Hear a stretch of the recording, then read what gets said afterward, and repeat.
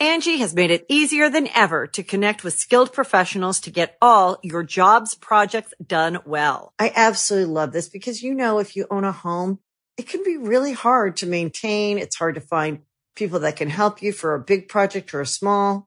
Well, whether it's in everyday maintenance and repairs or making dream projects a reality, it can be hard just to know where to start. But now all you need to do is Angie that and find a skilled local pro who will deliver the quality and expertise you need. Angie has over 20 years of home service experience, and they've combined it with new tools to simplify the whole process. Bring them your project online or with the Angie app, answer a few questions, and Angie can handle the rest from start to finish. Or help you compare quotes from multiple pros and connect instantly, which means you can take care of just about any home project in just a few taps. Because when it comes to getting the most out of your home, you can do this when you Angie that. Download the free Angie mobile app today or visit Angie.com. That's ANGI.com. When you need mealtime inspiration, it's worth shopping Kroger, where you'll find over 30,000 mouth-watering choices that excite your inner foodie. And no matter what tasty choice you make, you'll enjoy our everyday low prices, plus extra ways to save, like digital coupons worth over $600 each week. You can also save up to $1 off per gallon at the pump with fuel points. More savings and more inspiring flavors make shopping Kroger worth it every time. Kroger, fresh for everyone. Fuel restrictions apply. At Popular Science, we report and write dozens of science and tech stories every week. And while most of the stuff we stumble across makes it into our articles, we also find plenty of weird facts that we just keep around the office. So we figured, why not share those with you? Welcome to The Weirdest Thing I Learned This Week from the editors of Popular Science. I'm Rachel Feltman. I'm Sarah Kiley Watson. And I'm Sarah Trodosh. So, before we get into the show today, I just want to make sure that all of our weirdos got the chance to listen to the very special audio clip that dropped in our feed, I believe yesterday, which is the first episode of Popular Science's brand new show, Ask Us Anything. Woo! Very exciting. Emote. I forget that I have to emote, vocally. Yay! So definitely pop back into the Weirdest Thing feed to check out that first episode if you haven't already. And if you have and you are hungry for more, don't worry. The second episode of Ask Us Anything is coming tomorrow, but you will not find it here. You have to go subscribe to Ask Us Anything itself, and you will find a link to that in the show notes. So check it out if you want to hear Jess and Claire's voices twice a week. Which we all do. Why wouldn't you? Truly. So, on the Weirdest Thing I Learned this week, we start by each offering up a little tease about some kind of fact or story that we found in the course of reading, writing, reporting, etc., and decide which one we just absolutely have to hear more about first. Then, once we've all had time to spin our little science yarns, we reconvene and decide what the weirdest thing we learned this week actually was. Sarah Kiley. I'm just realizing this is the first time we've had Sarah Kiley and Sarah on. We got a double Sarah. So, it's so fun. Sarah squared. But my story is about how when we go to sleep every night, we get brainwashed. Literally. Uh-oh. Get excited. Honestly, I'm fine with it. It's a good thing. It's a good thing, apparently. Okay, good. Can't wait to hear more. And Sarah Chodosh, what is your tease? I am going to be telling the absolutely tragic story behind the enormous meteorite that is sitting in the middle of the Hall of Meteorites at the American Museum of Natural History. It will not be the weirdest thing you learned this week, but it may be the saddest. So I'm sorry in advance. Can't wait to cry. I'm really looking forward to that. I'm so sorry. A nice cathartic cry here on the Weirdest Thing We Learned this week. Sometimes you need that. My tease is that I want to talk about how a cuttlefish passed the marshmallow test and how the marshmallow test kind of failed the rest of us. How the cuttlefish has more self-discipline than most humans. Oh, well, that's true. Yeah. So what do we want to start with? I guess brainwashing kind of has to take it because I You know, what a tease. I'm on the edge of my seat. I agree. So this is a very fun one. So shout out to all the people on TikTok doing Did You Know TikToks, because this is where I found them. I love you guys. You're always teaching me something new. But so I am going to start off by saying this is about two of my favorite things: sleeping and taking baths. And it's all wrapped up into one little fact.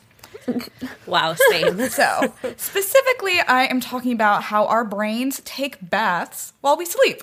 But before we dive into all of that, I'll talk a little bit about what we know our brains do while we're asleep before they even get into the sudsy bath taking part of it. But so back in the day, like in the 50s and earlier, we used to think that brains just kind of like shut off when we went to sleep. Like just hit that restart button and then that's all that was going on. But now we know our brains are doing all sorts of crazy stuff while we're sleeping. We cycle through 4 different unique stages of sleep every 90 minutes or so. The first stage is that, like, I'm not really sleeping 100%. Like, anything can wake me up, and we're there for a couple of minutes. Our bodies might be twitching, and then we kind of get into what I call the nap zone, or stage 2, which is, like, still light sleeping, but our brain waves are doing these like super fast little spindles is what they're called. And you're kind of in the zone where you're not deep sleeping yet. And if you're taking a nap, which I love to do, this is the zone that you need to wake up in, or you're going to be a groggy monster probably. And then the third zone is their deep sleep zone, which is when our brain waves are going super slow. They're like delta waves, so it's like extreme sleepy time, and we're like basically processing all of this information and storing all our memories from the day and, you know, all of that. And then REM, which is when your eyes are moving about at the dreamy time, the dreamy zone. And so, again, your brain's doing some serious work of putting together all of those things you learned today, all the things you saw, and, you know, making it all make sense. And then basically that cycle goes on until your alarm goes off, and then you're awake again. But our brains apparently do more than just like this processing of information while we're sleeping and, you know, restoring our bodies, like setting off those alarms like, hey, let's like restore some of our stuff while we're asleep. There's also this waste removal process, or some kind of cleaning, if you may. But it's kind of confusing, and we've never really 100% known what's going on and how the brain cleans itself until relatively recently. So it all begins with some mice, as it typically does in these kinds of studies. So back in, I think it was 2013, 2014, the study that was done on mice showed that waste removal amped up when the mice were sleeping.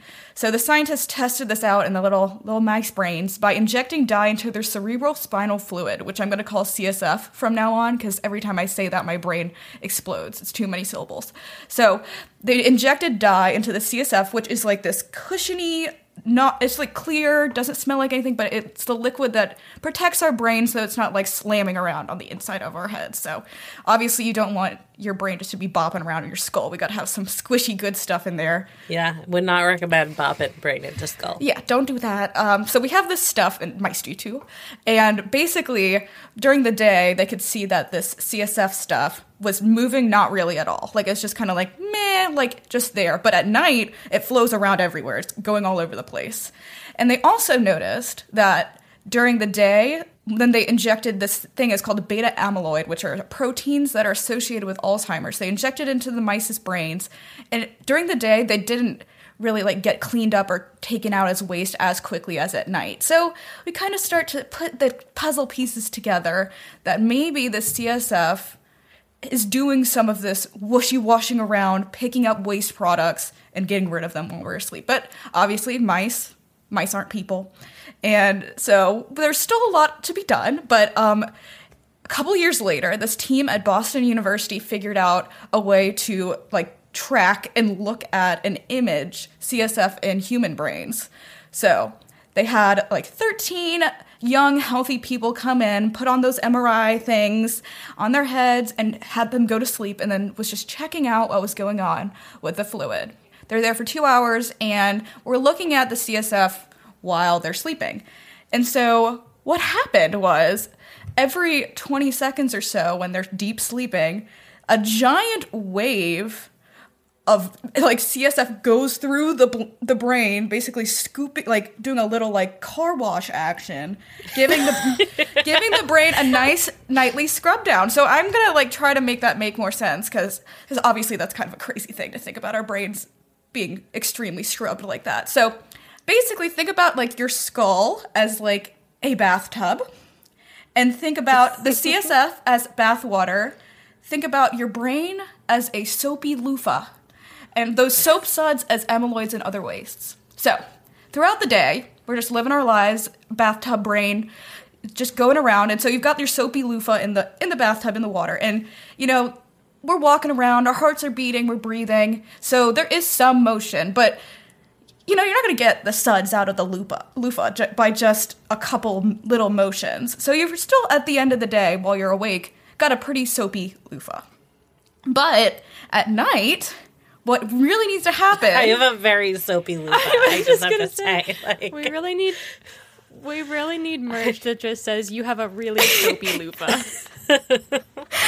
That's a really accurate description of how I feel. I always... Thanks to the torture of consciousness. So yeah, and so if you want to unsoapy the loofah, you have to, like, really get in there and squish... I really do. Squish that soap out. You know, there's got to, like, smush the brain to get the soap out, if that makes sense. So, when you're sleeping, it's kind of like your brain is wringing out the soap in your loofah.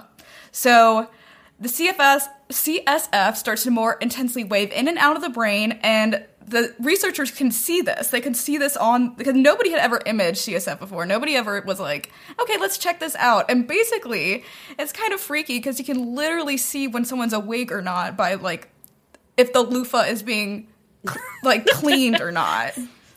So, but there's obviously, like, the question of, like, what is powering the loofah cleansing, you know? So it's... Who squeezes our loofahs? Yeah, who is squeezing the loofah? That's the big question, because obviously during the day, the loofah's just there, but at night, there is this squishing going on. So this is going to go back, so stay with me, to when we're talking about those phases of sleep in your brain waves. When your brain is oscillating, you've got neurons that are saying, like, hello, and then going away for a little bit, like in a nice oscillating, rotating scale. So the scientists behind the research that saw the CSF like go in and out of the loofah brain basically said that it's probably related, or they hypothesized that it's related to blood levels in neurons. So neural oscillations, your brain waves, change when you sleep, and especially in that third, like the deep sleep zone, they tend to move really slow, which means for a few 100 milliseconds on that brainwave loop, they go quiet and they don't really need as much blood flow. So that's when the squishing of the loofah happens. So it's when the neurons don't need blood, they hypothesize that your blood flow is doing the squishing. So, yeah. So we still don't know 100% about who is doing this squishing, but there are suspects of who is squishing the loofah. And, like, there's still lots of other questions that I personally have, like, when we're taking a nap, is that, like, a super speedy shower? And at night, is it, like, the, like, deep condition our hair bathtub bath? But we obviously don't know. The scientists only looked at the brains for like 2 hours, and in healthy people, because there is the question of like, if you don't get a full squish on your loofah, what happens when the soap is still there? So there's lots of questions like that. But now you can go to sleep at night and know that the fluid that keeps your brain from bonking into your skull is also doing a little rinsey rinse and getting some of that waste out, theoretically. So, wow, that's beautiful. Hashtag self-care. Yeah. Hashtag spring cleaning. I know, it's like bathing and napping at the same time. I will be thinking about my brain as a loofah desperately in need of squishing. A squishy loofah. From now on. Yeah, I've had that image. And also, bonus on that is that the bathtub, the faucet's always running and it's also always draining. So don't worry about your bathtub water getting too soapy. It's being replaced. Oh, that's good. So you're not just like squishing the loofah and waiting for the soap to come back eventually. Like it goes away. So it's a very good cleaning process. My dad told me this story that my dad's a physician, and when he first started treating patients, like, I want to say he told me that this was like when he was like possibly one of the first patients he ever saw like on his own, and that this guy came in and told him that he had a runny nose, and that specifically he always had a runny nose when he would like lean forward, and that was like such a weird thing. And the guy was just like, yeah, just like always worse when I lean forward. And then it turned out that the man had a tiny hole in the piece of bone that separates your nose from your brain, and that was his cerebral spinal fluid that was leaking out his nose. Not the leak bathtub. I remember a case study coming out about a case like that a few years ago, and it like made the rounds as like a very clickbaity headline, being like runny nose. It's wild. Maybe it's your brain leaking. Yeah, I think the guy was fine in the end. So yeah, because it replenishes as long as you're not losing too much. Just another like drain. There's a bonus drain in the tub. Yeah, exactly. He's just got a soapier loofah, I guess.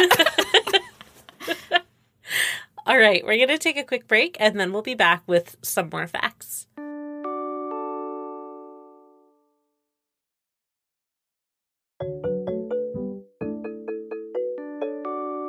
Okay, we're back. And Sarah, please make me sad. Yeah, great. My pleasure. Okay, so so for those of you who've been to the Hall of Meteorites at AMNH, if you live in the New York area, it's something I think you're maybe contractually obligated to do at some point in your schooling career. But right in the middle of the hall, there is this like truly enormous meteorite. It weighs 34 tons, which is heavy enough that the supports are actually driven into the bedrock underneath the museum. It is the largest meteorite on display in any museum in the world, and it is the third largest meteorite ever found anywhere. And it is only the largest chunk of what used to be a roughly 200-ton meteorite that fell like roughly 10,000 years ago, but which itself is like 4.5 billion years old. And collectively, these are called the Cape York meteorites, which is the part of Greenland where they were found. And this giant chunk right in the middle of the hall is generally known as Anyagito, which I'm sure I'm saying wrong because it's an Inuit word and I don't know anything about Inuit languages. But it is also sometimes called the tent, which is the English word for the Inuit word for it. There were like 3 main chunks of this meteorite, and they were called like tent, woman, and dog, supposedly from an Inuit story about them, but also possibly a story they made up to humor the Western explorers who showed up and were like, how did these meteorites get here? And they just kind of made up a story about it. It's unclear. I'm going to call it tent because that's closer to the Inuit actual word for it. So AMNH incorrectly states on their main page about tent that it was discovered in 1894, but it was, like many things that were discovered in the 1800s, actually discovered a long time before that, roughly like 1,000 years before, by the Inuit group that was living in this part of Greenland, which we know because they used it to make tools. Because in Greenland there are... But they just had been completely unaware of its existence as they used it. Yes, so, yes. You know. Who even knew it was there except for all of the people who used it for a long generations time. Of people. Yeah. Science is great. Yeah, there are not a lot of natural resources in Greenland, which makes like a giant chunk of iron extremely valuable. So the local Inuits like would hack off pieces of it to make like spear tips and axes, and very conveniently we can actually like track how much trade was going on in that region at the time, and sometimes like which other exploring groups made it to this part of Greenland, because you can trace the tools that were made specifically with iron from this meteorite, which is very interesting. That's so cool. Yeah. But because it's kind of unusual for a group of people living in the Arctic Circle to have metal tools, when white people showed up from Europe and America in the 1800s, they were like, where are you getting all this iron? So John Ross, who was a polar explorer from Scotland, seems to have been like the first non-Inuit to learn about the meteorites, and they told him it was from what they called an iron mountain, but refused to tell him where it was because it was their only source of iron. Yeah. They knew how valuable that was. Get your own iron mountain. Yeah, he had plenty of iron. He was doing fine. They did trade him some tools that were made from the meteorites, and he donated them to the British Museum, and I assume they're still there because that's what the British Museum does. Then, like 80 years later, the explorer in the meantime, lots of people searched for the meteorites, by the way, and were never able to find them. Anyway, 80 years later, the explorer Robert Peary, who is best known for supposedly being the first person to reach the North Pole, but also maybe not, and we're not going to get into that whole thing. But he showed up in Greenland. He was actually at the time trying to set the record for the furthest distance traveled north, but that failed. And so he couldn't return home without being superlative in some way. And he had heard about these mysterious meteorites, and he traded a little bit with the local Inuits. He had maybe a bit of trust. Like, he wrote down that, quote, "Their feeling towards me is a blend of gratitude and confidence." But that is not what the Inuit say about him. They say that everybody basically hated him. But apparently, unsurprising. But apparently, Peary managed to persuade one Inuit man, possibly by promising him, like, guns or some kind of other valuables, to show him where the meteorites were. And that was kind of the beginning of the end. So that was 1894, and that year he took the chunks woman and dog, which are much, much smaller than tent. I think they're only about half a ton. Obviously, all entirely without permission from the Inuit. And then the next year he came back to figure out how you get a 34-ton chunk of iron off of ice and to New York. It took him more than a year just to get it to the ship. It involved building a small railroad. It broke at least 2 jacks and a crane on the way, but he eventually dragged it to the Brooklyn Navy Yard, and he sold it to AM&H in 1904 for $40,000 at the time, which is about $1.2 million today. So he did pretty well. AM&H, I gather, was doing very well to have $1.2 million lying around. But unfortunately, that is not all he brought back from Greenland, because one of the anthropologists who worked at the museum had asked Peary if he could bring back a person for him to study, because that was a thing that was okay in 1984, I guess. So Peary figured, well, he wasn't just going to take one person. This was 1984? Yeah, no, wait. 1904. Oh, God. I mean, not that it makes it okay, but I was like, what? Oh, okay. No. Yeah. Whew. No. Oh, Again, yeah. still bad. Some things had progressed by 1984. Anyway, he didn't just take one person, because why stop at one? Why not bring 6 people? He apparently told them that he would give them, quote, nice warm houses in the Sunshine Land, and also other valuables like guns and knives. And he also said explicitly that he would bring them back in a year. That, like, you're just going to come and you're going to be in New York. And I don't know if he even told them why, but he said explicitly he would bring them back. But in the end, only 2 of them even survived the 1-year mark. On arrival, they were basically handed over to the museum, where they were housed in the basement, which was quite dark and damp and unpleasant. And within 8 months, 4 of them had died of tuberculosis, because, of course they did. They had arrived in a land where they had never been, that had all kinds of diseases that they had no immunity to. In the end, there were only 2 of them. One of the survivors somehow got back to Greenland. It's not really clear to me, like, how he did that or when it happened. But in the end, there was only one person left of Inuit descent in all of New York, which was a roughly 13-year-old boy named Minnick. The superintendent of the museum and his wife actually adopted him, and he took their last name. They were apparently very kind and loving to him, which I guess is like a very small consolation. But like the rest of this kid's life was just an exercise in suffering because of Robert Peary. Like, Minnick's father had died. Like, his mother had died previously when they were in Greenland, so he came with his father. His father died of tuberculosis, and there was a funeral that was held for him, except that years later, Minnick found out by reading a newspaper that the funeral had been staged because the museum wanted to keep his father's remains for study. So instead, they put a mask on a log and wrapped it in a piece of cloth, and then they buried it in Central Park and told him it was his father. But in fact, they kept his remains in the museum so that they could study them. So that's great. In the meantime, Peary also refused to bring Minnick back to Greenland as he had promised, even though he went back regularly on various exploration trips.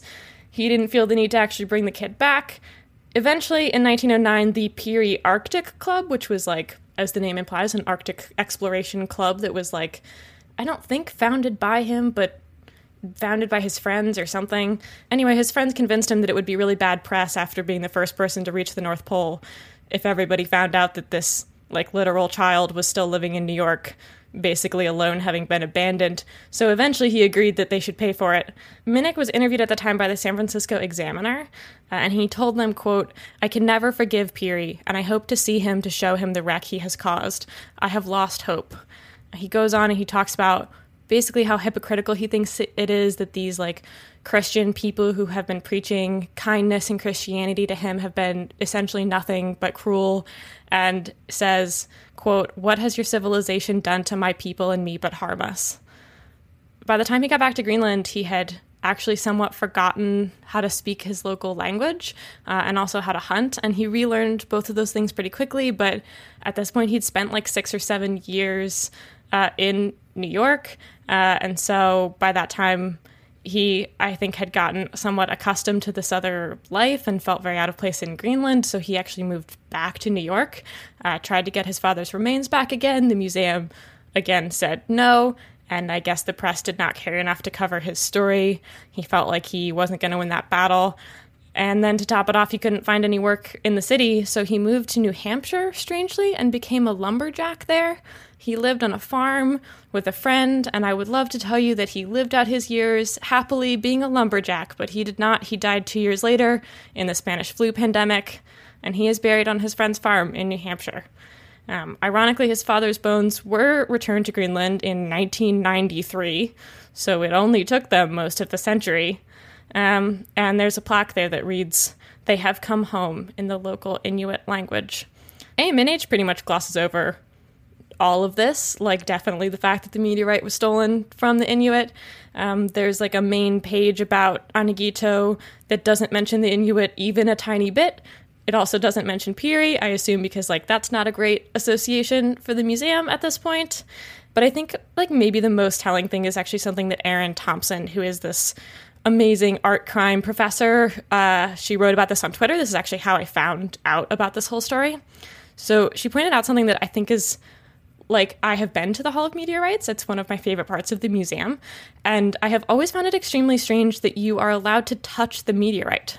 Like, it's just sitting there in the open, and I'm very used to, like, in museums, you don't touch anything, but, like, there's a sign that explains that you're allowed to touch it. And the sign explicitly says you're allowed to touch it because people already damaged this meteorite by hammering it for centuries.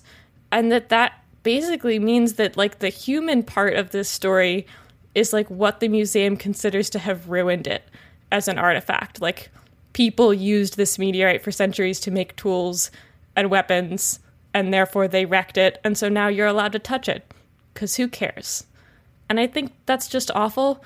Like, I think it's way too common in museums, and it's just, like, something you don't read about, because why would a museum want to tell you that they staged a funeral for a man's father so they could study his bones? But this is the terrible story, and it is the end, so we are done being sad.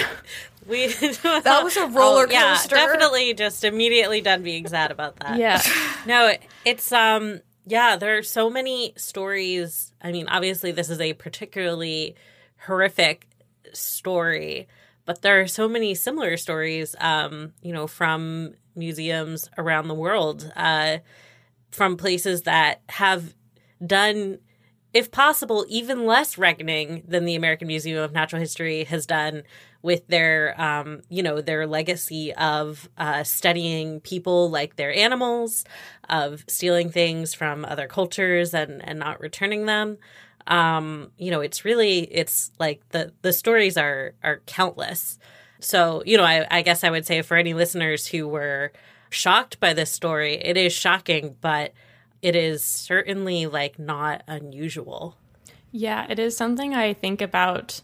I mean, not this story specifically, because I just learned about it, but like, stories like this are what I think about now when I go to museums, because it was not something I was aware of at all as a kid, like when I was actually going to these kinds of museums regularly. And I don't know, I kind of have yet to go to a museum that does a really good job of reckoning with this stuff.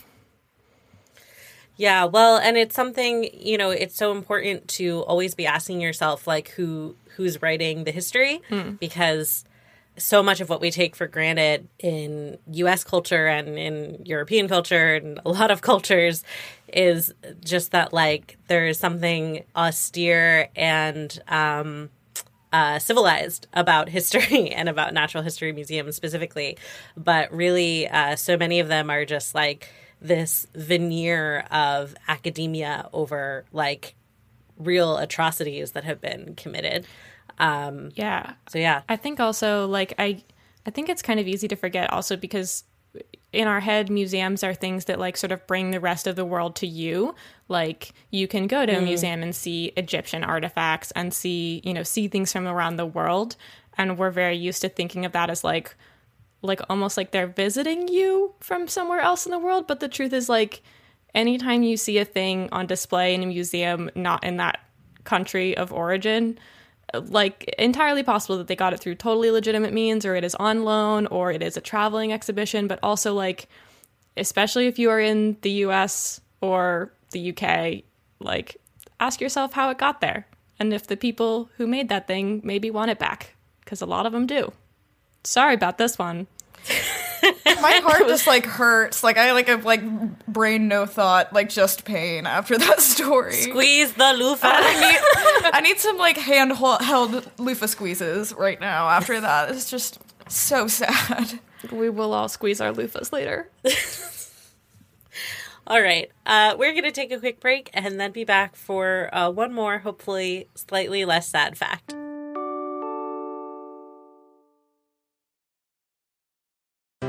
Hey there, weirdos. Claire Maldarelli here. I'm just popping in to let you know about a brand new podcast from the editors of Popular Science. It's called Ask Us Anything, and it's a bite-sized show that answers your most outlandish, mind-burning questions, from what the universe is made of to why not everyone can touch their toes. If you like the weirdest thing I learned this week, we promise you'll love Ask Us Anything, and you'll hear a few familiar voices too.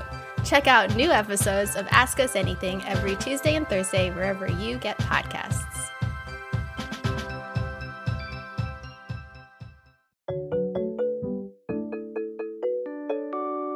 Okay, we're back, and I'm going to finish this off with my fact. So first, a piece of recent news that several people sent to me because my love of cephalopods is very well known. I have an octopus tattoo. I think they're very smart and beautiful, whatever, the first time I don't eat much meat these days, and I definitely don't really eat cephalopods, but because they're very smart, which I'll get into. But the one time I ate some octopus because it was offered to me, I was a little drunk and I cried and said they even taste perfect. So that's God, it's true though. That's me. But I do want to shout out a member of our Facebook group, Dreama, who did post this story, which was one of the several ways that it found its way to me. Just a shout out reminder that if you are not a member of our Facebook group, you can find it by searching Weirdest Thing on Facebook, and it's a great place to share and talk about weird things. And I'll, like, post pictures of my cat in there sometimes. It's a nice place to be. So basically, if you weren't already aware, cephalopods, which is the class that includes octopus, cuttlefish, nautiluses, and squids, tend to be very, very smart. Primarily, the research on this is about octopus, cuttlefish, and squids, but now researchers are actually starting to get very intrigued by nautilus intelligence, too. It's not their fault that they're just, like, giant shells with little squiggly bits at the end. Like, they may have inner lives as well. But anyway, cephalopods have the largest brain-to-body mass ratio of all known invertebrates, and they have incredibly complex nervous systems. They hunt actively, like they'll actually sneak onto boats and hide there for food. They'll go wandering out of their tanks to eat critters from other tanks if they're kept in captivity, like literally go from one room to another in aquariums, which just always gets me. They'll sometimes show evidence of being able to learn and play, and they show signs of being very social. You might remember a previous episode of Weirdest Thing where we talked about how octopuses act on MDMA, which is very similar to how humans act on MDMA, otherwise known as ecstasy. And there's even evidence that octopuses can distinguish between different humans and remember which human they have a preference for. And by the way, that is, like, very uncommon and If you want a frame of reference for like what a big feat that is, just like think about whether you would be able to tell the difference between like one octopus and another if they had like the same coloring. Oh, damn, that's such a good, I'm always like, hey, you know, who can't tell a human from another? But like, I couldn't tell an octopus from another. That's a really good point. Well, as someone with face blindness, I have to tell you, an harder than you octopus might think. be better at it than I am. But we're not generally like, most species are not designed to like learn how to distinguish between members of other species. It's just not something that comes up a lot. And yeah, and they also might use tools to hunt and to create shelter. There are octopuses that'll take like coconut shells and like put them over their little bodies, like little houses. I've seen those videos. If you have not seen them, dear listener, you definitely should Google it. It will cheer you up after the last segment. I will put some on popsci.com/weird just because. And yeah, they're so used to like doing complex problem solving in their day-to-day lives that octopuses will actually like get sluggish in captivity if they're not given games and puzzles. Like they get bored and morose, so you need to entertain them. So recently, scientists at the University of Cambridge marked another milestone in the journey to understand cephalopod intelligence by showing that cuttlefish can pass the marshmallow test. So first conducted at Stanford in 1972, the marshmallow test is a very, very famous experiment on self-control and the ability to delay gratification by planning ahead. And actually, speaking of TikTok, I have definitely seen TikTok trends of people trying to do the marshmallow test on their kids. The classic experiment features children being given the choice between a small immediate treat, like one marshmallow, or double treats after a waiting period, like 2 marshmallows. Scientists would then leave the kids alone with the single marshmallow for 15 minutes, and they would promise to double the prize as soon as they came back. And the question was whether kids would get impatient and scarf down the initial treat or whether they would wait to get double treats. Also, by the way, in that particularly famous 1972 experiment, not all the kids got marshmallows. If they expressed a preference for pretzel sticks, that was used as the reward instead. I would love to see the data on how many of the children said, no, I want a pretzel stick, but apparently some of them did.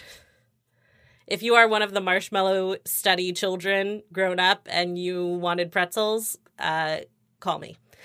So we'll get back to the Stanford study and what it can and can't say about human behavior in a minute. But first, let's focus on the cuttlefish. So researchers presented 6 critters with 2 clear chambers, one of which contained an easily accessible bit of shrimp. And then the other chamber was initially closed off, though it was also clear they could see into it, and it would eventually open to allow access to a live shrimp after a short delay. And live food is better than dead food if you're a cuttlefish. So while some of the subjects eagerly ate up the bit of raw dead shrimp, others would wait as long as 2 minutes to get the delicious Wrigley live snack. Now, some of them would actually even shrink away from the available treat while they waited, as if they were trying to avoid temptation, which I just love. And researchers say that their responses, both this behavior and the amount of time they were willing to wait, was comparable to what has been seen in large brain vertebrates like chimps, crows, and parrots. And there was actually a similar study about a year ago that had a slightly different experimental protocol, but was also, in theory, testing the marshmallow test on cuttlefish. So at this point, the evidence is pretty strong that cuttlefish can wait for a big payoff. It's possible that they develop this skill because they tend to sit around camouflaged until it's time to very briefly forage, which is dangerous because they, emerge from their camouflage. And by the way, if you've never seen a camouflaged cuttlefish, it is pretty amazing. I will also post a video to this on popsci.com/weird just for funsies. So yeah, it's beneficial for them to be able to say I don't think so. That snack isn't worth it. I'm going to wait a little longer for something better. And in this latest study, the researchers also found that the cuttlefish who were best at waiting for a better snack, because not all of them waited. Some of them were I'll just eat this dead shrimp. That's fine. The ones who could wait the longest were also the best at mastering little tests of learning and cognitive ability. They did a little experimental procedure involving some shapes and getting them to respond to to the shapes in a particular way. And the cuttlefish who were better at that were also better at waiting. So what we're inferring there is that like maybe more intelligent cuttlefish are also better at planning ahead, which is, we can't really say that for sure. And that really reminded me of the human marshmallow experiment, which has been pretty largely misunderstood. The marshmallow experiment, I think, is like one of the most widely discussed behavioral experiments, like among lay people. Like I said, like there are definitely like TikTok videos and Instagram reels of people like trying to replicate with their kids. But I don't think most people understand like what the takeaway of the study was or what the shortcomings were. So I'm just going to run through that real quick. So in follow-up studies, the Stanford researchers claimed to find that the kids who had delayed gratification in the initial experiment were described as, quote, significantly more competent by their parents, which I assume was based on some kind of like, survey questions. They also eventually had higher SAT scores and even had like healthier BMIs. So the researchers basically ended up arguing like, look, the kids who could delay gratification just like turned into like smarter, better, healthier adults who like created better lives for themselves. But follow-up studies, I can see Sarah shaking her head. She knows that. I'm just like, oh boy. So then further follow-up studies by outside researchers called that correlation into question. So some research has actually confirmed that a crucial aspect of the marshmallow experiment lies in a child participant's certainty that the experimenter will keep their promise. So one study showed that when experimenters broke some kind of promise to kids before the marshmallow pact was set, like saying they'd be back by a certain time and then failing to be back by that time before the marshmallow thing came into play, the children waited just a fourth as long as kids who had seen a demonstration of reliability from their proctor. So basically, if the experimenter did something to indicate that they would keep their promises, kids would wait 4 times longer for the second marshmallow, which is kind of heartbreaking to me because it suggests that actually what the marshmallow test was demonstrating was whether or not a kid felt confident that an adult saying they would get 2 marshmallows 15 minutes later would actually come to pass. And that leads us to some further follow-up studies. So in 2018, a study by NYU and UC Irvine researchers that included like 10 times as many children as the initial marshmallow study, because the initial marshmallow study was like less than 100 kids, and they were also all from a preschool on the Stanford campus, which like obviously... A very representative sample. Yes, indeed. Obviously, a limited socioeconomic swath of preschool-aged America going to preschool on the Stanford campus. So this 2018 study, they used 900 kids and they tried to actually do a representative sample. And they found really limited support for the idea that succeeding in the marshmallow delay actually led to better life outcomes. Instead, their findings suggested that it was your social and economic background that influenced your decision to hold out for a second marshmallow. And that, of course, those same things would also influence your future prospects. So what it boils down to is that, there's this persistent belief in the lay public that we've shown that like kids who are good at self-control will like do well in life. But really what the data suggests is that creating an environment where food is plentiful and promises are kept creates a child who is able to believe that they can like wait for a bigger payoff. And of course, the same circumstances that would allow you to create an environment like that for your child would also help them succeed later in life. It reminds me a lot too of, what we talk about in terms of a lot of times like financial writers would talk about like poor thinking, or when you, from an outside perspective, it might seem like you spend money on frivolous things, or you are not good at managing your money, but that it's very reasonable psychologically to get the small luxuries for you and your family that you can, like an iPod, when you can't like buy a house. Like those are two very different things. So a lot to think about here in terms of like social science and like childhood behavior. But at least cuttlefish have self-control. And humans can if we give them every chance to succeed. So. Wow, I had no idea about that, like that whole history. Like I was mostly shaking my head because I remember learning about the marshmallow test in my like intro psych class that I promptly dropped because I thought it was not very good. But we like learned about the marshmallow test and I was like, look, just from my anecdotal experience, I could not be more of a wait 15 minutes for 2 marshmallows. Like you could make me wait 24 hours for 2 marshmallows. And my little brother could not be more of a eat the marshmallow right now. Who cares about 2 marshmallows 15 minutes later person? And like, this just had zero to do with how well either of us has done in life. Like my little brother's getting a PhD in computer science at Carnegie Mellon University. Like I think he's doing fine. I don't. It's just it's one of many of those. Sometimes like one marshmallow is enough. Also, exactly marshmallows aren't even that great if we're being honest. Yeah. But like, yeah, it's true. Maybe the pretzel stick kids knew what was up. Yeah, I would have asked for pretzel sticks personally, but I'd probably ask for 2 pretzel sticks before I asked for 2 marshmallows. Like if it was just one, I'd be like, what kind of mood am I in? But I almost never want 2 marshmallows. There's so many factors. It's like, how hungry am I? Like, am I too marshmallow hungry right now? Because if I'm not, then, like, hold on to that extra marshmallow, okay? Also, just, like, sometimes you don't want to sit waiting for 15 minutes with nothing to do, and the thing to do is to eat a marshmallow. Yeah. One of those, it's just, like, there's so many psych studies from this era that are, like, popularized because they're simple to tell you about. Yeah, absolutely. And a great anecdote from one of the follow-up studies that I came across that I just want to share real quick before we go.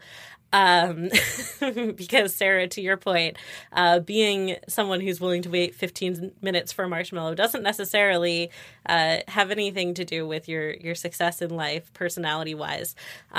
So they did a bunch of follow-up studies. They just like kept coming up with ways to like create metrics that they could, show that these kids had succeeded on. And in one experiment, apparently they like sent a bunch of the kids, I guess, who at this point were probably college students or at least like middle school or high school students. They sent them laptops with some kind of like game-like task on it, but game in like a psych lab way where you like had to like answer questions or like click through things. And they weren't given any instructions about how long the process would take, but it actually was just infinite. And one kid played it like until 2 a.m. before like quitting the game and sending the laptop back to the researchers. So oh my God. Being a kid who's grown up being proud of being one of the like 15-minute marshmallow kids, maybe not actually good for your personality. Like reminds me of that episode of Community where I was just gonna say that. Oh, I'm so glad you brought that up. So yeah, sometimes when someone says, I'm gonna make you sit in a room and wait for something, the best response is like, or not. Like, I'd rather not. Like, is my time worth the marshmallow? Like, let's be real here. Oh, so true. I want to be like, I think it's important to be like a 5-minute marshmallow kind of gal, like, within reason. So yeah. What was the weirdest thing we learned this week? Mine was the marshmallow thing. Yeah, I'm still thinking about the marshmallow. Truly. I'm thinking about my brain as a soapy loofah. I also think, Sarah, that while your story loses points for making me very sad, it was a very important and well-told tale. So maybe this is a 3-way tie today. If there were a prize for the saddest thing I learned this week, I feel that I would have won that more often than not on this show. The Weirdest Thing I Learned This Week is a Popular Science podcast. We're available on all major podcast platforms, so subscribe wherever you're listening now. And if you like what you hear, please rate and review us on Apple Podcasts. It helps other weirdos find the show. For more information on the stories you heard in this episode, come find us at popsci.com/weird. You can buy our merch, including Weirdest Thing t-shirts, tote bags, and mugs at popsci.threadless.com. The show is produced by all of our hosts, including me, Rachel Feltman, with editing and audio engineering by Jess Bodie. Our theme music is by Billy Cadden. If you have questions, suggestions, or weird stories to share, tweet us at weirdest_thing. Thanks for listening, weirdos. Angie has made it easier than ever to connect with skilled professionals to get all your jobs projects done well. I absolutely love this because, you know, if you own a home, it can be really hard to maintain. It's hard to find people that can help you for a big project or a small. Well, whether it's in everyday maintenance and repairs or making dream projects a reality, it can be hard just to know where to start. But now all you need to do is Angie that and find a skilled local pro who will deliver the quality and expertise you need. Angie has over 20 years of home service experience, and they've combined it with new tools to simplify the whole process. Bring them your project online or with the Angie app, answer a few questions, and Angie can handle the rest from start to finish. Or help you compare quotes from multiple pros and connect instantly, which means you can take care of just about any home project in just a few taps. Because when it comes to getting the most out of your home, you can do this when you Angie that. Download the free Angie mobile app today or visit Angie.com. That's ANGI.com.